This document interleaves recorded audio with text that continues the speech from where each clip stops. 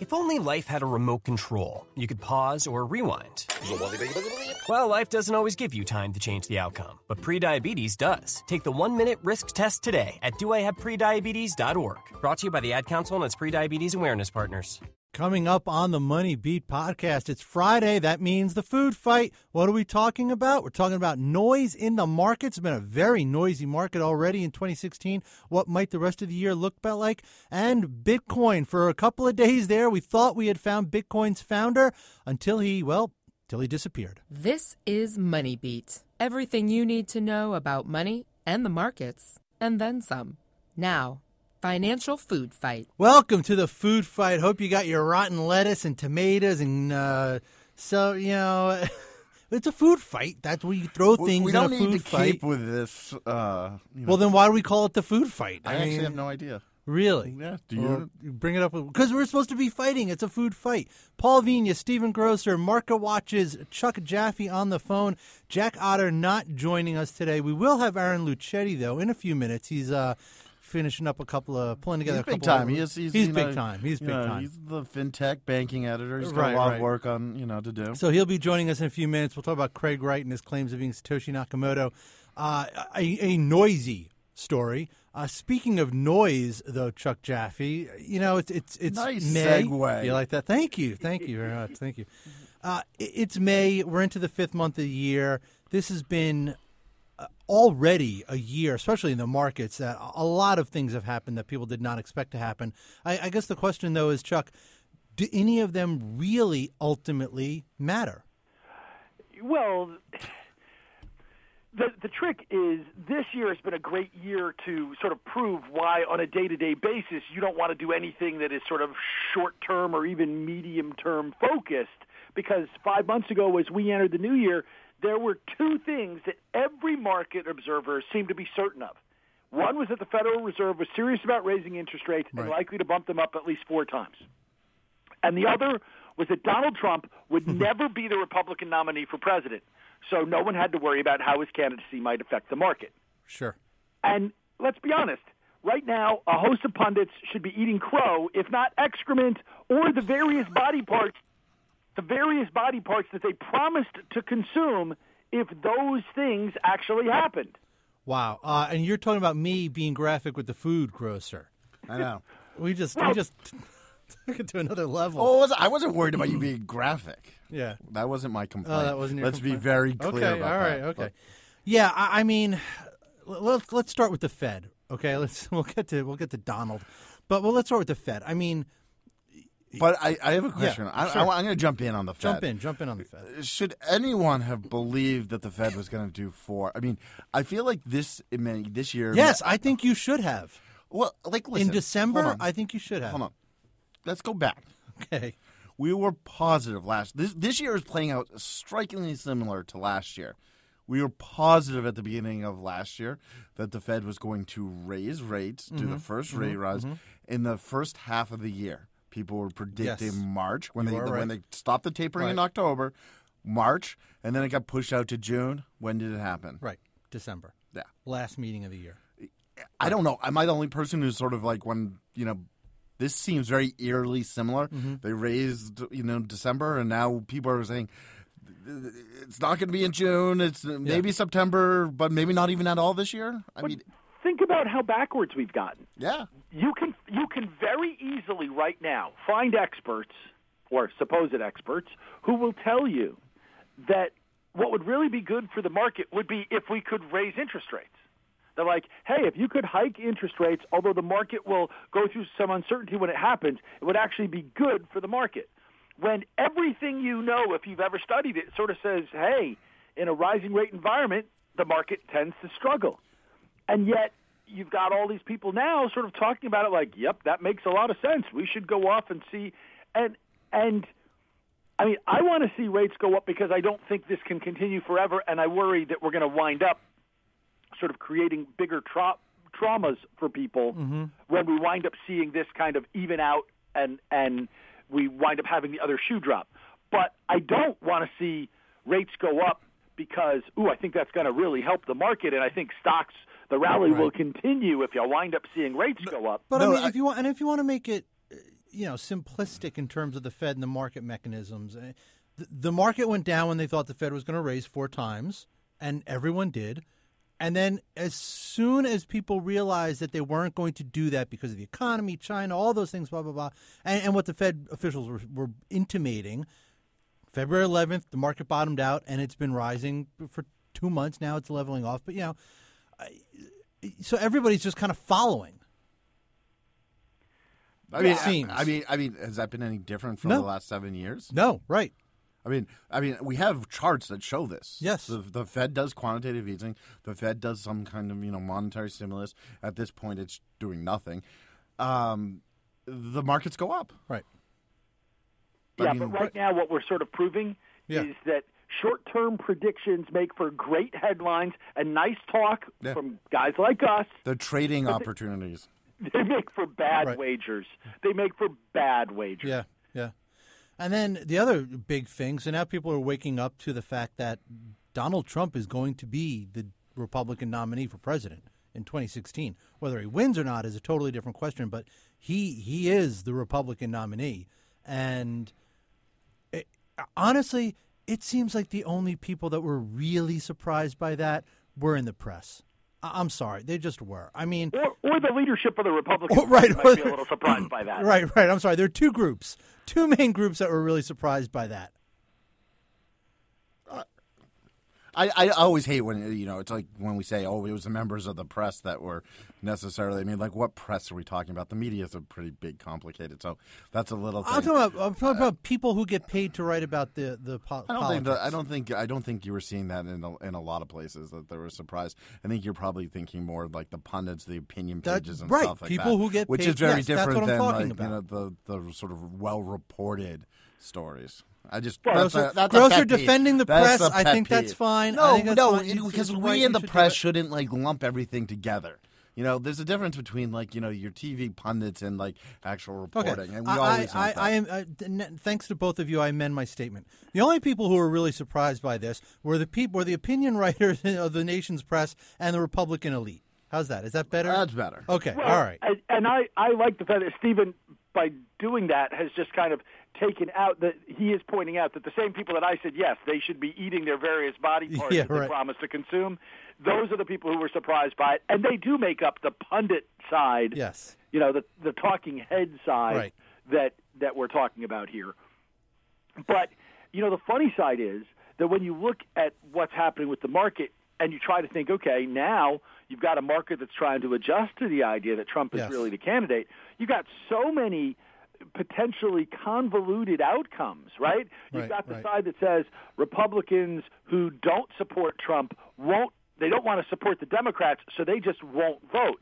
And if that happens, you could see, changes in the House and the Senate because the Democrats could go out. But you have the Democrats saying that, hey, the Bernie Sanders supporters, well, they certainly aren't voting for Trump, but maybe they won't support Hillary. So does that cross at all? I mean, you've really thrown things into that much more of a cocked hat right now. And it's funny because we went from, oh, no, this could never happen to, oh, my God, this is happening, but I can't actually do anything actionable about it in terms of investing. Yeah. And the other thing, too, is right now is trying to determine what Trump's policies are going to be on anything.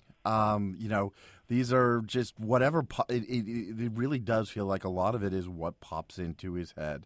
And it is not. He hasn't laid out a clear, stated sort of vision of what he's going to do, and that leaves the market with even less clarity. Right.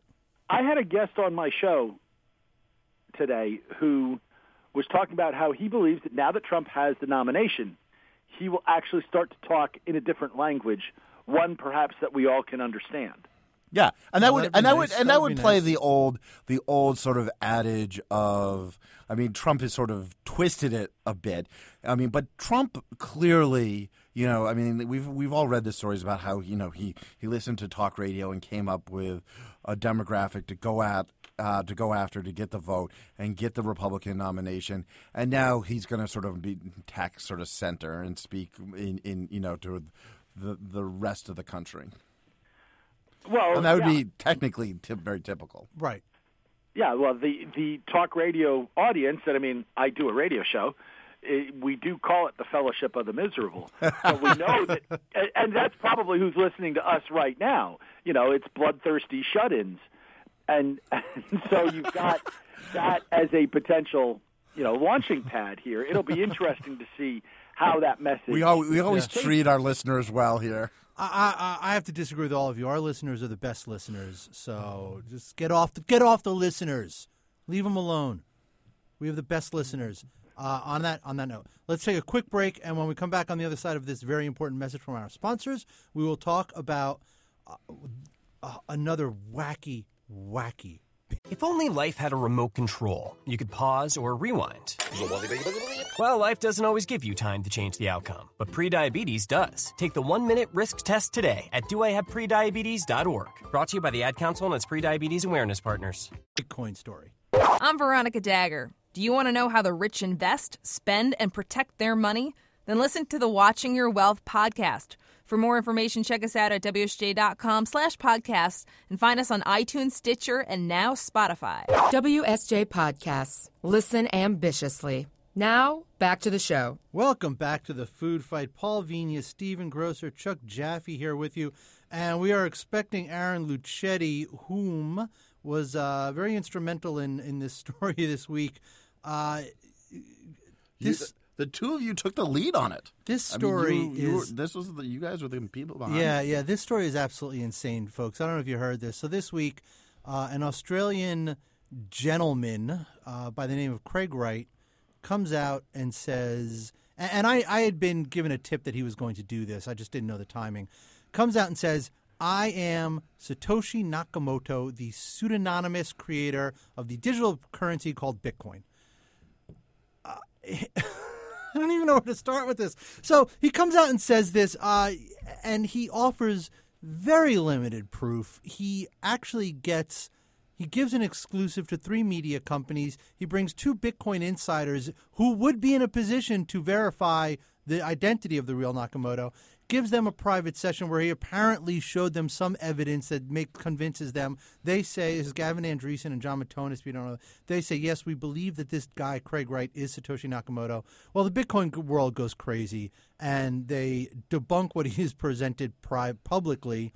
He comes out a couple days later and says, well, I'm going to give you more evidence. We all wait anxiously for this further evidence that he is going to produce. And then Thursday morning, he put up a website that had just post after post after post, all these different discussions and dissertations about Bitcoin and this, arcane subject matter, and really trying to set himself up as an expert on it. Says he's going to provide more evidence. Thursday morning, the entire website is scrubbed. There is a 3-paragraph message that says, I'm sorry. I thought I could do this. I can't do it. Sorry that I hurt the reputations of the people who I got to vouch for me. Goodbye. Absolutely nuts. Crazy, crazy story. And that was Paul's week. And that was my week. The question I have for you, yeah, and I think, why do we care about who Satoshi is? Right. And I don't mean that to belittle it. No, I know what you're saying. Yeah. I think you have a good answer. There are several reasons. The simplest is just insatiable human curiosity. We want to know, and especially from being a journalist, we want to know things that we're not supposed to know. It's maybe not everybody's that curious. I don't know. I am. If there's something out there that I can't be told, I can't know, I want to know it. And I think that's a very sort of natural reaction when somebody says, well, it's a mystery. It's a mystery, right? We love mysteries. For more practical aspects, whoever created Bitcoin is sitting on a fortune of about $450 million, depending on the exact price of Bitcoin. So the tax people in the world want to know. The tax people in the world want to know.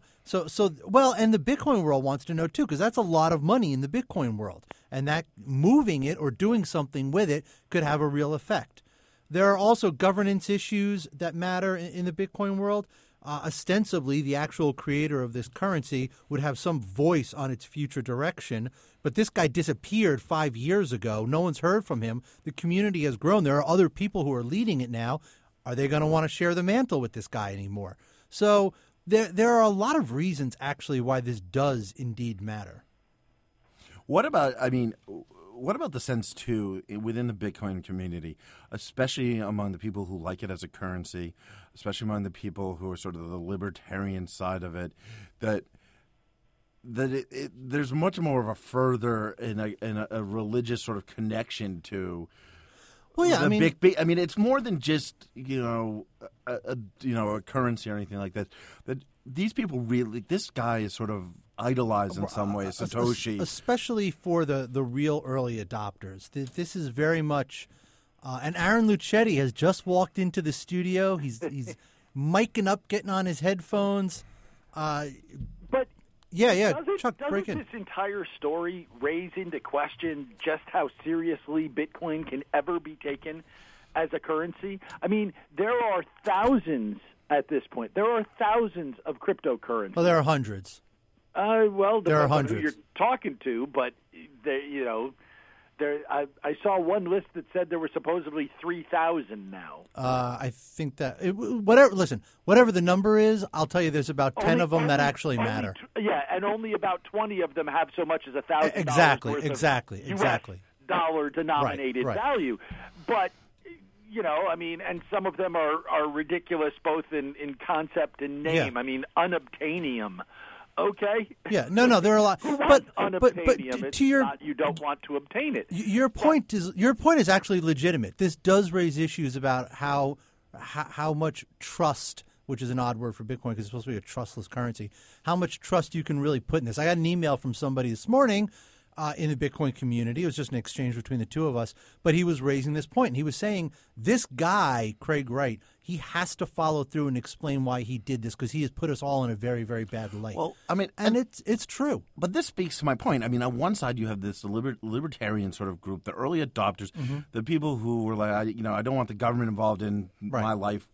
And then on the other side, you have the people who sort of are now are largely grabbing hold of Bitcoin, and they're grabbing hold of specifically blockchain and pushing that technology forward.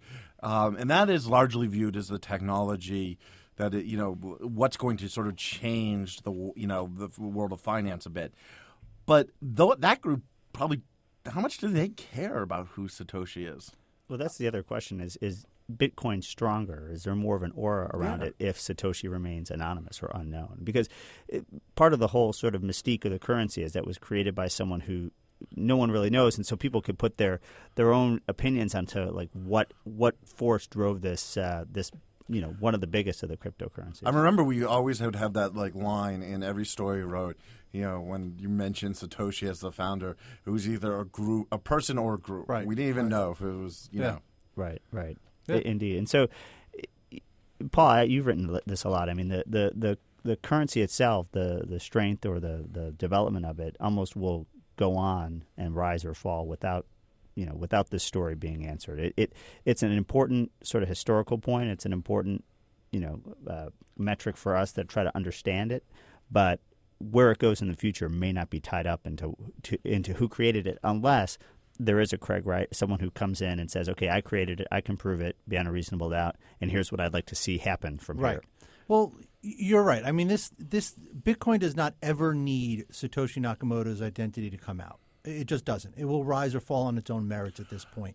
But for the VCs who are getting into the blockchain side of this, does even if like that person they comes don't care. out, is that even what he says going to matter to them? No. I mean, they're putting millions of dollars. No, because what they're doing in a lot of cases too is they're taking the structure of Bitcoin, and using it for different applications. Banks are trying to figure out how they can use it for trading. Governments are starting to look into how they can use it for the services they offer their citizens.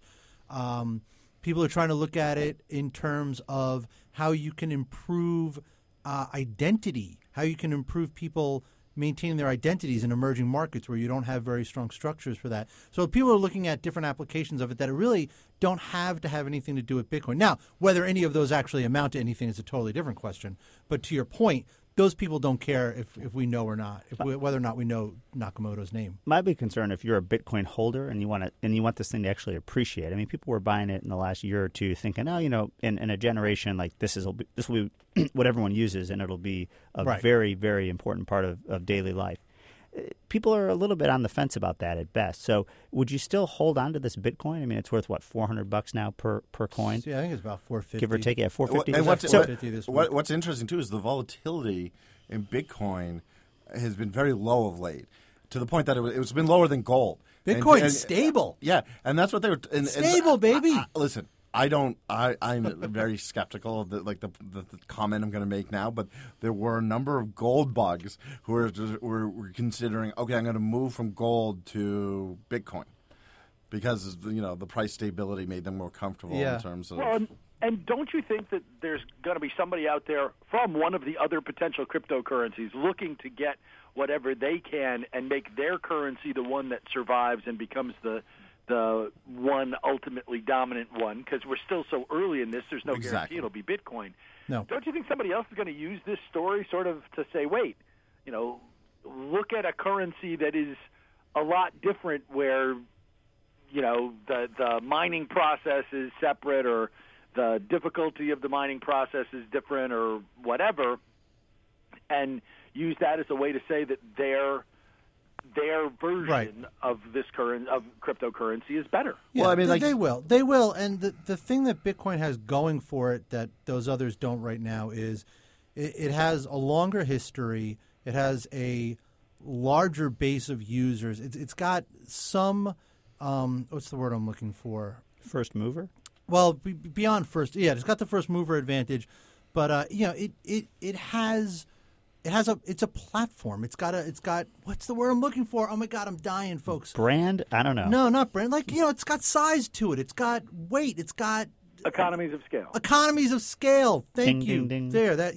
That's the point. Bitcoin has certain things that all these other ones don't have yet. They're going to have to build to it, and there's no guarantee that they're going to build to it. Coming up with a currency that people want to – these are very weird things that kind of take on viral lives of their own. You look at some of these payment apps like Venmo and things like that. They kind of come out of nowhere.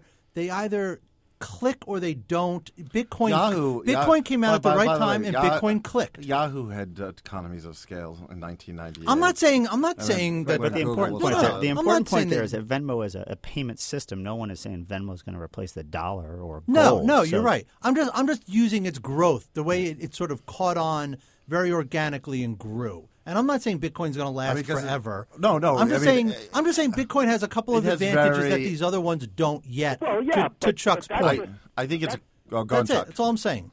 Well, that just harkens back to the beginning of the computer generation, right? Where if you looked at every computer company that you ever heard of in the mid 1980s, you were betting on Norton, Prime, and Wang Labs, and you didn't hear about Microsoft. Yeah. So, funny how that one turned out. And of course, that's in the corporate world, but who knows? It might be Unobtainium or Dogecoin or something like that, Feathercoin or whatever. I can tell you right now, those three you mentioned, it won't be them. But I can guarantee you it won't be them. I think the one X factor on Bitcoin is that this rift becomes so deep that people just sort of look for an alternative, that Bitcoin becomes viewed as sort of fatally flawed from a governance perspective. No, they can't quite figure out what it wants to be, and so people migrate to something else that is fresh and unsullied. Already doesn't have that baggage. Yeah, I think there's a lot of – this is another example in Bitcoin's history of sort of – you have Mt. Gox. You had what was the Silk Road. There has been sort of a taint to Bitcoin, and this is in Mt. Gox and this is in Silk Road, but it plays into that kind of. It absolutely does. It does. And the reality is, as much as you can talk about economies of scale, for a currency needs to be mass market, and the level of people who know what Bitcoin is, uses Bitcoin, is still minuscule. Yes, you're right. You're absolutely right. Which one's it going to be, Paul? Can you tell us? No, of course I can't. Are you still betting on Wang? Do you guys remember Fortune computers? Not really.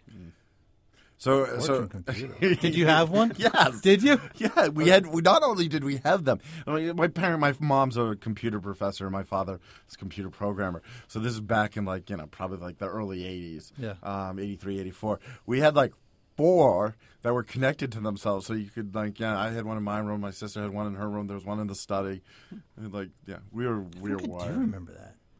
I will say, to answer your question, my personal opinion, and, I don't invest in any of these. I'm not, look, I'm a journalist, so I write about these things, but I am not in this world, so I'm absolutely looking at this from an outsider's perspective.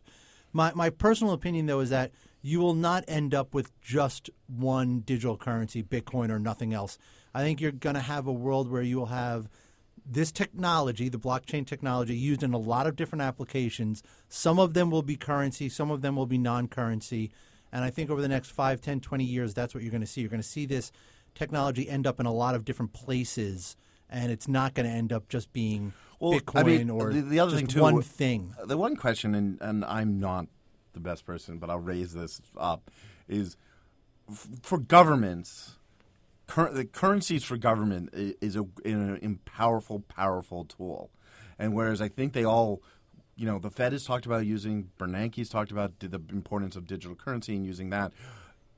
I think the governments are going to be loath to get rid of, control of their currencies. Whether they now adopt the technology that underlies it so they can go digital and transfer money and move money around the world easier and all of those things that you get out of the digital currency. I think that, yes, but that absolutely can happen, and wait until that happens. But I think that's the real problem with them, you have a private adoption of a currency. And we have to wrap this up, but wait until you have a digitized dollar that can move anywhere in the world in an instant and doesn't have to go through custodial banks, doesn't have to go through correspondent banking. That is going to be a huge boost to global capitalism. It's hard to argue with. I mean, as payment systems proliferate, the governments will want to have control over it, but they've been very, very reticent to look like they're anti-innovation, both on both sides of the Atlantic. Right. All right. We have to wrap it there, folks. I want to thank you for listening. Chuck, I want to thank you for your time. I think we got you over a couple minutes. Sorry there. We're trying to get you out so you can do your lacrosse game.